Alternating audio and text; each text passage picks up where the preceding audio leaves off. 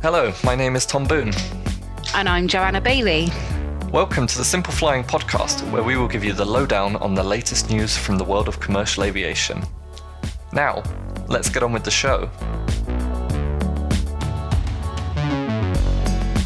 Coming up in today's show, we take a look at the rescue deals secured by European airlines and ask if these bailouts are fair. And we'll see why, on the 15th anniversary of its first flight, the A380 is nowhere to be seen. We'll take a look at how air travel could look after the corona crisis and tell you about how a Qatar Airways Dreamliner kissed an A350 last week. Finally, we'll investigate why Ryanair was recently spotted in West Africa. So, let's get on with the show.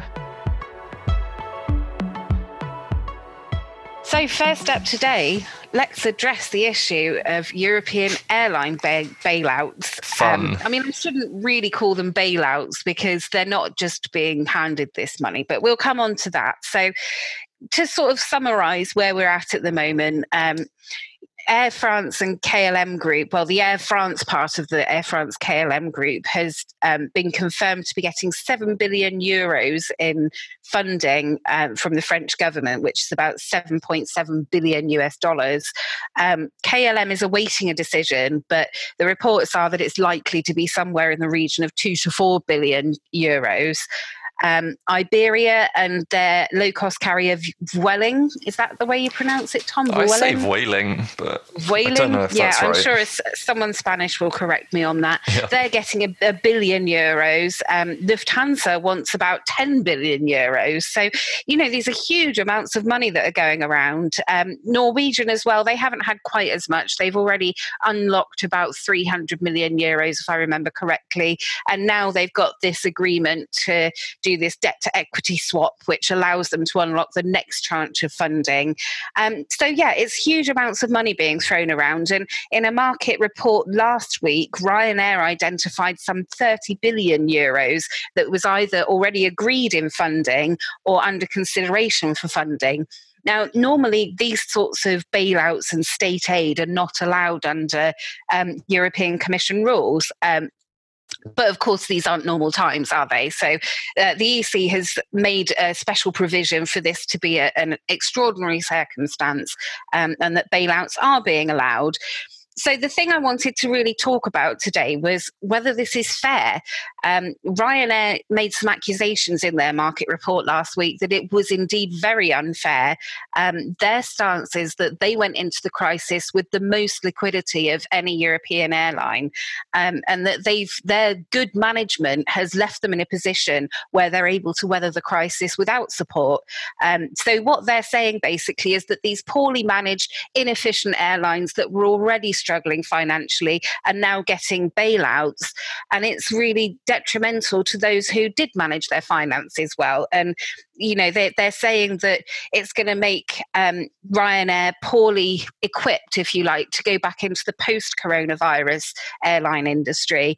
And they've pointed the finger particularly at the flag-carrying airlines, saying that governments seem to have a preference for bailing out their national airlines. O'Leary, as usual, has been using some rather colourful language to describe this. He said in an interview with Sky News that Lufthansa was acting like a crack cocaine junkie.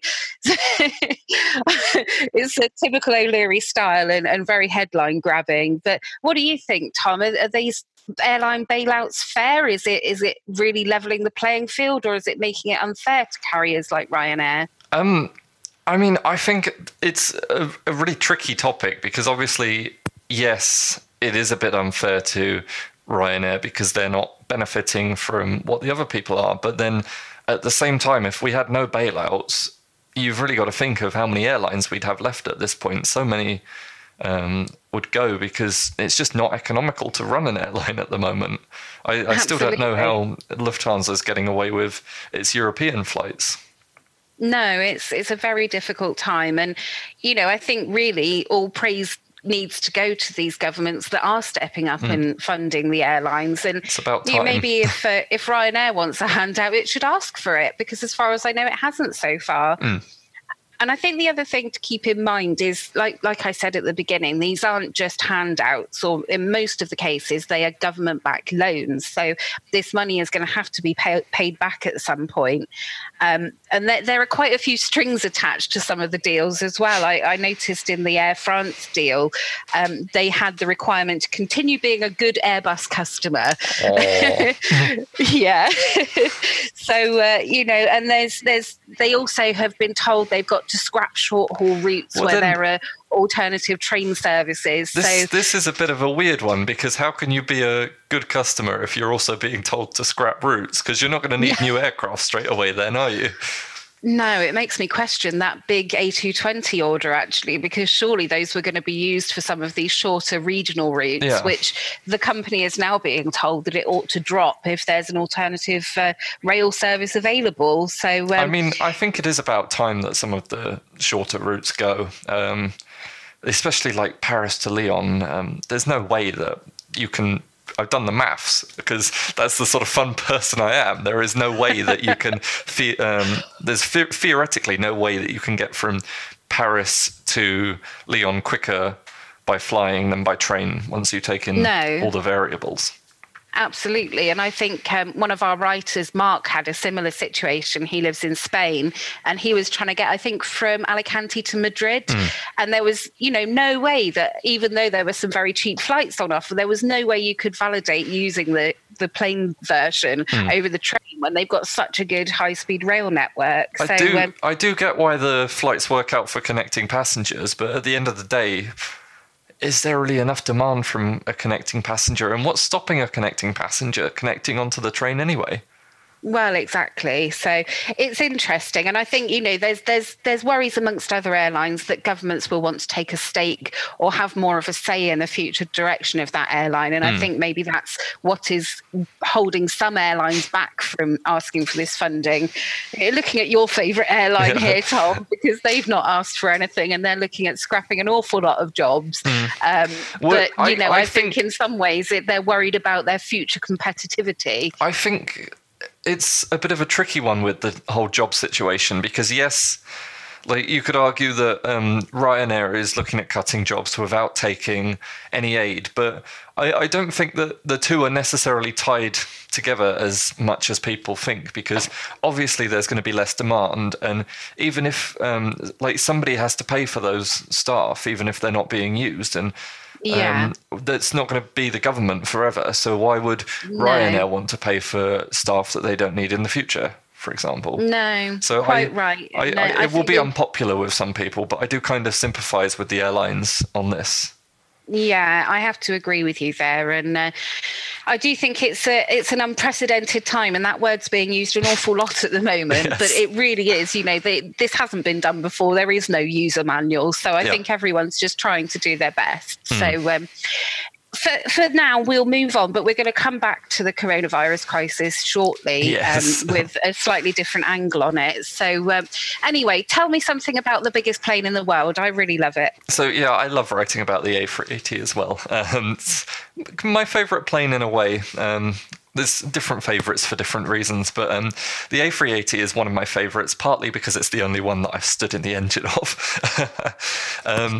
But actually, last week was quite momentous, because it was 15 years ago to the day on the 27th of April that the A380 first took flight. And since then, the aircraft has become an icon of the aviation industry. You can't argue that. It's not as much as the Concorde, but it's up there. Absolutely. And interestingly, though, less than a quarter of A380s that we have flown since late March. And these are figures based on what I wrote last week. So there's been some amendments since then, and there could be some more amendments until you listen to this podcast.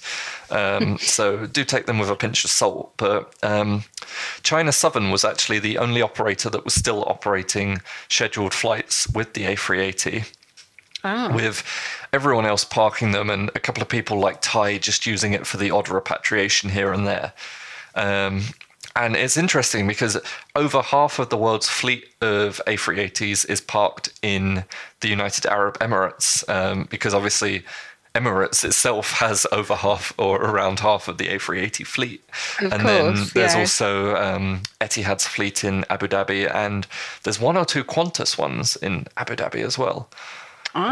There was an Air France one, but I think that's since flown to Tyrrell, which is my next point on this, is that the A380s are now starting to get sent to aircraft graveyards, which is sad.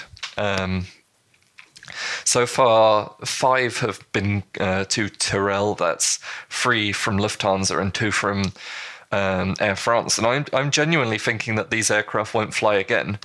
Because Tarmac Aerosave has a base at Tyrrell, and they've previously scrapped the first 2 A380s. And I mean, if you look at Air France, for example, they were looking to phase out the A380 anyway in the next couple of years. And they were desperate to get rid of their A380. Yeah. They didn't enjoy it at all. But, I mean, I think normal circumstances considered, they would have kept them for the next couple of years. But I mean, when airlines don't even think that the industry is going to recover that quickly, there's no, why keep something maintained if you're not going to use it again? Well, precisely. And I think, if you look at their overall fleet, there's other long-haul wide-body aircraft that you'd bring back before the A380. It would be the last, really, wouldn't it? Particularly unless for Air you France. Wanted to really up the capacity on that domestic route to Lyon. Well, you never know. I don't even know if it can land at Lyon, but somebody's going to comment this if I don't say full disclosure. I don't know if it can land there. Probably not, Tom, to be fair. But, we've seen the A380 can land at a lot of airports that it shouldn't theoretically be able to land at. Old High Flyers proven us on that one, haven't they? Yeah, exactly. And I mean, I don't think it's the end of the A380 because obviously it's a key part of Emirates' fleet, and they are looking at getting A350s and A330s and 787s, but they're not going to come for quite a few years yet. And they're still building this giant airport in south of Dubai that's designed specifically for A380s. Right. So I think it may come to the point where if you want to fly on an A380, there'll only be one airline to choose from. So one or it two. Will be a sad day. But I think it's quite telling that China Southern is still flying them. And don't they fly them domestically as well? Yes, they're the only airline often that flies a domestic flight with the A380. So unless you count the storage flights that Emirates does from Dubai to Dubai. Yeah, what's that? A 30-mile flight? It must barely get off the ground. Yeah, it's an interesting one for sure. But actually, a fun little fact that I haven't prepared for, but Doha is quite interesting because obviously the airport is split into 2. So Qatar Airways, to move their A380s, have been taking off from Doha and flying around and landing on an adjacent runway at the same airport, effectively. What? There's definitely one to look at on Flight Radar. Oh, definitely. I'll watch out for those. Amazing. So we've already sort of started to touch on what aviation is going to look like post-coronavirus, and I think it's important that we do keep this focus on the future and not, oh, woe is me, how terrible it is now. So, I just wanted to sort of comment on some of the things we're already seeing and what things are likely to be looking like when the travel demand does pick back up. So we've seen a few airlines. Obviously, some airlines never stopped flying. I'm looking at the American carriers here because they were under an agreement to carry on with a lot of their routes in order to get the funding they need. Other airlines are just restarting their flights or are starting to make announcements about how things will restart. So last time we did our podcast, we talked about the social distancing issue. And I don't think personally that's going to work at all. It's not. No, we've already seen Lufthansa has already got rid of it. Yeah, exactly. And I mean, it makes sense because on the trains, you're standing next to people, and what difference does say 20 minutes make to 2 hours? At the end of the day, if you're that close to someone. I think to come out of the corona crisis well equipped, we need to be looking at a way to go back to a more normal way of life where we're not 2 meters away from everybody else. Yeah. So what we're seeing, aside of the social distancing thing, is this massive rise in PPE, and not just for cabin crew, but also for the passengers. So there's numerous airlines now. I think most of the big American carriers are now enforcing masks on their flights. Yeah. Over here in Europe, Wizz Air as well is saying that you have to bring your own mask and wear it on the flight. And Lufthansa. And Lufthansa, of course, yes, absolutely, Tom, and the airports as well. I think there was something over the weekend that Manchester, Stansted, and East Midlands airports in the UK are requiring people not just to wear masks but also to wear their own gloves. Oh wow! So, yeah. Can I wear rubber gloves from the supermarket? I guess you'd have to, because I don't think there's any of the surgical ones left. They've all gone to the NHS. So, and then of course you've got the flight crew as well. You know, there's some really. How do I put this? I don't think the way the flight crews are going to look is going to inspire people that it's okay to travel. Because when you look at some of the PPE these guys are going to be wearing, they're full on face shields and gloves and masks and gowns. And, AirAsia in their usual kind of AirAsia style have gone for a complete designer look, all in AirAsia red, and they're being quite fun about it. I don't think they're the only one. I think it was one of the Thai airlines, I think, was before AirAsia on that, but Right. But I think, overall, if I got onto a plane and saw my flight attendant dressed like that, I'd be starting to wonder, should I actually be here? Yeah. It's not really inspiring confidence. But another interesting thing, I think, is the testing as well. We're seeing that Emirates at the moment is testing everybody before they get onto their flights. Is it everybody? I think, at least before it was only on select destinations, everybody on the Earth. It was certainly select destinations, and they're not going to be able to keep up that testing regime if travel demand does pick up. There's no way that you can process that number of people. So Vienna Airport is looking to test people as they come in, because this is going to be one of the big issues, is if you're coming from a place that's perceived as having a high case of coronavirus, you might have to enter a 14-day quarantine. And that in itself really just obliterates the demand for travel, because why would you go somewhere just to be locked in a hotel room for 2 weeks? So, it's interesting. Vienna Airport's going to be testing people that have arrived from coronavirus areas in order to avoid quarantine. And they're talking about issuing some sort of certificate. And if you've been tested within the last 4 days, then you don't need to be tested again. And, I think we're going to see a lot of this kind of rise of testing and protection. And to be honest, I think we're all going to be wearing masks. It's not something I'm looking forward to, but, it seems to be the only way we can get back to normal life. Well, that's certainly the case here. You've got to wear the mask in the supermarket, on the train, at the zoo when it reopens this week. Oh, exciting. Yeah. You actually will have somewhere to go. That is exciting. And it's just down the road. But the problem is they're only allowing 250 people at once, so you've got to pre-book it. So it's like you are going to the zoo at this time. Whether you like it or not. Just like flying. Yeah. Same issue here with B&Q. Apparently the queue was like 3 hours long this weekend. So anyway, so aside of the rise in PPE, I think what we'll be looking at, or certainly the indication we're getting from airlines, is some smaller airlines than we're used to. I think we discussed last time that Lufthansa is going to be, for the first time, physically contracting as an airline. Norwegian, as part of their kind of bailout, they're looking at a much smaller fleet for the new Norwegian. They're looking at 40% less long-haul routes.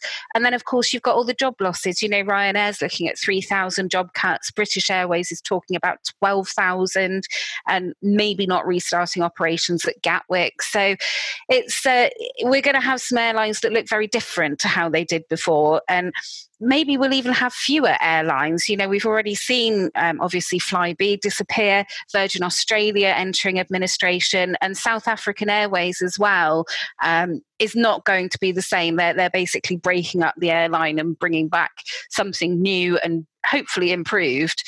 I guess with fewer airlines and smaller airlines, the perception is we're all going to be doing a bit less flying. Maybe not me, because I can't wait to jump on a plane again. And I'm sure you can't either, Tom. But I think in general, maybe people are reassessing the way that they live their lives and trying to do more stuff remotely. So it's going to be interesting to see. Yeah, if it wasn't a case of you would, I wouldn't travel now because it's irresponsible, but I want to, you know. Mm-hmm. There's a little tiny part of me that's like, why don't you go to England? Absolutely, and enjoy the quarantine when you get back. Yeah. Well, I mean, that's the thing, because you can go to England without, at least at the moment, without quarantining, which some would argue is irresponsible, and I'm not saying I will do it. But it's just it's an interesting sort of exercise in where could I travel without quarantining? You know, like France has said that they're going to start slowly reopening, but with a quarantine of 14 days for non-EU travelers. So, okay. That could be a very quiet day at Disneyland, eh, Tom? Yeah, well, if they reopen it, I'm there. That's not irresponsible. Oh, amazing. So let's move away from coronavirus again, because this is a story that you can 100% say has no coronavirus in it. This is certified coronavirus free. It should get the little certificate you mentioned. Days. Yeah, very rare beast. So there was some drama in Doha on the last day of April, which was quite interesting because I woke up and saw this and didn't realize actually how big a thing it would become on social media. But there was a really violent storm passed through the area. And I mean, you just look at CCTV footage of what happened and it shows that it's raining cats and dogs, which means very heavily for our non-British listeners who may be wondering. And the rain was accompanied by some really strong winds. I mean, the ATIS from the Times said gusting up to 61 knots, but Qatar Airways in a statement said the winds were going up to 70 knots. What's that in miles an hour, Tom? Oh, I do not know without looking. A lot. Yeah, very windy. Okay. It would Winnie the Pooh would have found it to be a very blustery day. I'm sure he would. One Boeing 787 really just wasn't happy with the whole situation, and like a weather vane, it angled into the wind, and you can just see where this is going. It was parked next to an A380, and the 787 swung into the A380. And A350. The A350, sorry. Yeah, I've got A380 on the brain. I don't blame you. It's a beautiful aircraft. It is. But so is the A350. True. And it was interesting because from the photos of the actual contact of the aircraft, you couldn't really tell what had happened. However, I did see photos of the 787 after it had been pulled away, and it looked like just the nose cone had been damaged. So maybe you just got to replace what's underneath there and the nose cone itself, but it shouldn't be too taxing at the end of the day. But what I was worried about was whether there was any structural damage to the A350, because we saw the Delta 757 that landed in Ponta Delgada last year. Everyone was saying that was going to be written off. And then it did fly again, but only after a lot of work. But Qatar Airways sort of said in a statement that both aircraft sustained minor damage. So it sounds like it's not the end of the world. It wasn't too bad. Yeah. I did see some people raising questions about whether it was adequately chocked to have been able to I saw this like as that. well. Qatar Airways said that it was stored in sort of approved conditions. I don't know what the exact phrasing was, but at the end of the day, they said as it should it was have been, done basically. By the book. Yeah. It must have been a hell of a storm, because I've never seen an aircraft get moved like that before. I've never seen wind like that before, rain like that before, sorry. Because when we were at the Dubai Air Show last year, there was one day it was absolutely tipping it down with rain, and nobody was really going outside and enjoying the aircraft at all. Well, I think I'd have braved it. I'm British, so we're kind of used to it. We were talking about this earlier. We've got like 12 different ways to describe very heavy rain. Yeah. Some of them which aren't suitable for a podcast, but we'll leave that to your imaginations. So while those two aircraft aren't flying, I wanted to close the podcast with another interesting flight, as we've been doing recently, and this time it's Ryanair with a Boeing 737. Good. So last week, Ryanair operated its first flight to West Africa. And I did check this because I was thinking Morocco is on the west of Africa, but technically, according to, I believe, the United Nations, that's part of North Africa and not West Africa. So they flew their first flight to West Africa, and that saw the 737-800 fly to Monrovia, which is the capital of Liberia. Wow, that's very exotic for Ryanair. Yeah, it is. I mean, I saw that. We got a tip-off from one of our readers, and I looked into it, and I'm like, wow, they really are flying to Liberia. And yeah, so I sort of spoke to Ryanair and asked what the deal was, and they told us that it was a charter repatriation for a private company, but obviously they couldn't disclose who this was for confidentiality reasons. Right. So it was a repatriation flight, but it's a top secret one. Yeah. So I guess it was like if the equivalent of Simple Flying operating a repatriation flight, for our people. But the aircraft, Echo India Golf Delta Kilo, departed Dublin at 7:36, and it didn't land until 7 hours and 19 minutes later. Wow. That must be right on the edge of the range of the 737, isn't it? Yeah, well, I think it was because I was going to get to that in a minute, but it couldn't make the journey back in one go. It had to stop for fuel in Seville. But while it was in Monrovia, it stayed on the ground for an hour and 20 minutes, which possibly also broke the record for the longest Ryanair turnaround. That is a bit longer. They like their 30-minute turnaround, don't they? Yeah. But then, it did take off from Monrovia at 3:16, and then it arrived back in Dublin at 11:51 in the evening after its stop in Seville. So, yeah, almost a lot of hours. Many hours. And I guess they must have had maybe a second flight crew on board to avoid them having to stay overnight. Yeah. Be interesting to know how many people were on that plane, but I guess it's a bit of a top secret. Yeah. We'll leave it to our readers to speculate and maybe give us a bit of a tip-off. Well, I did wonder why they didn't hire the Ryanair private jet, Yeah, I guess they needed more seats than that, but perhaps, I didn't know that you could charter a normal Ryanair aircraft. This was news to me. Are you looking at it for your birthday, Tom? Maybe. I'm not sure the Simple Flying budget stretches that far, but we'll keep it in mind. Yeah. We'll make some cuts. Okay, well, I think that's about it for today's podcast, and we really hope you've enjoyed it. We welcome any feedback you might have at podcast@simpleflying.com. For more great content, you can visit our website at simpleflying.com, or you can find us on social media. Simply search in the search bar for Simple Flying. If you enjoyed this podcast, please do leave us a rating on your favourite podcast player. Thanks for listening. Bye.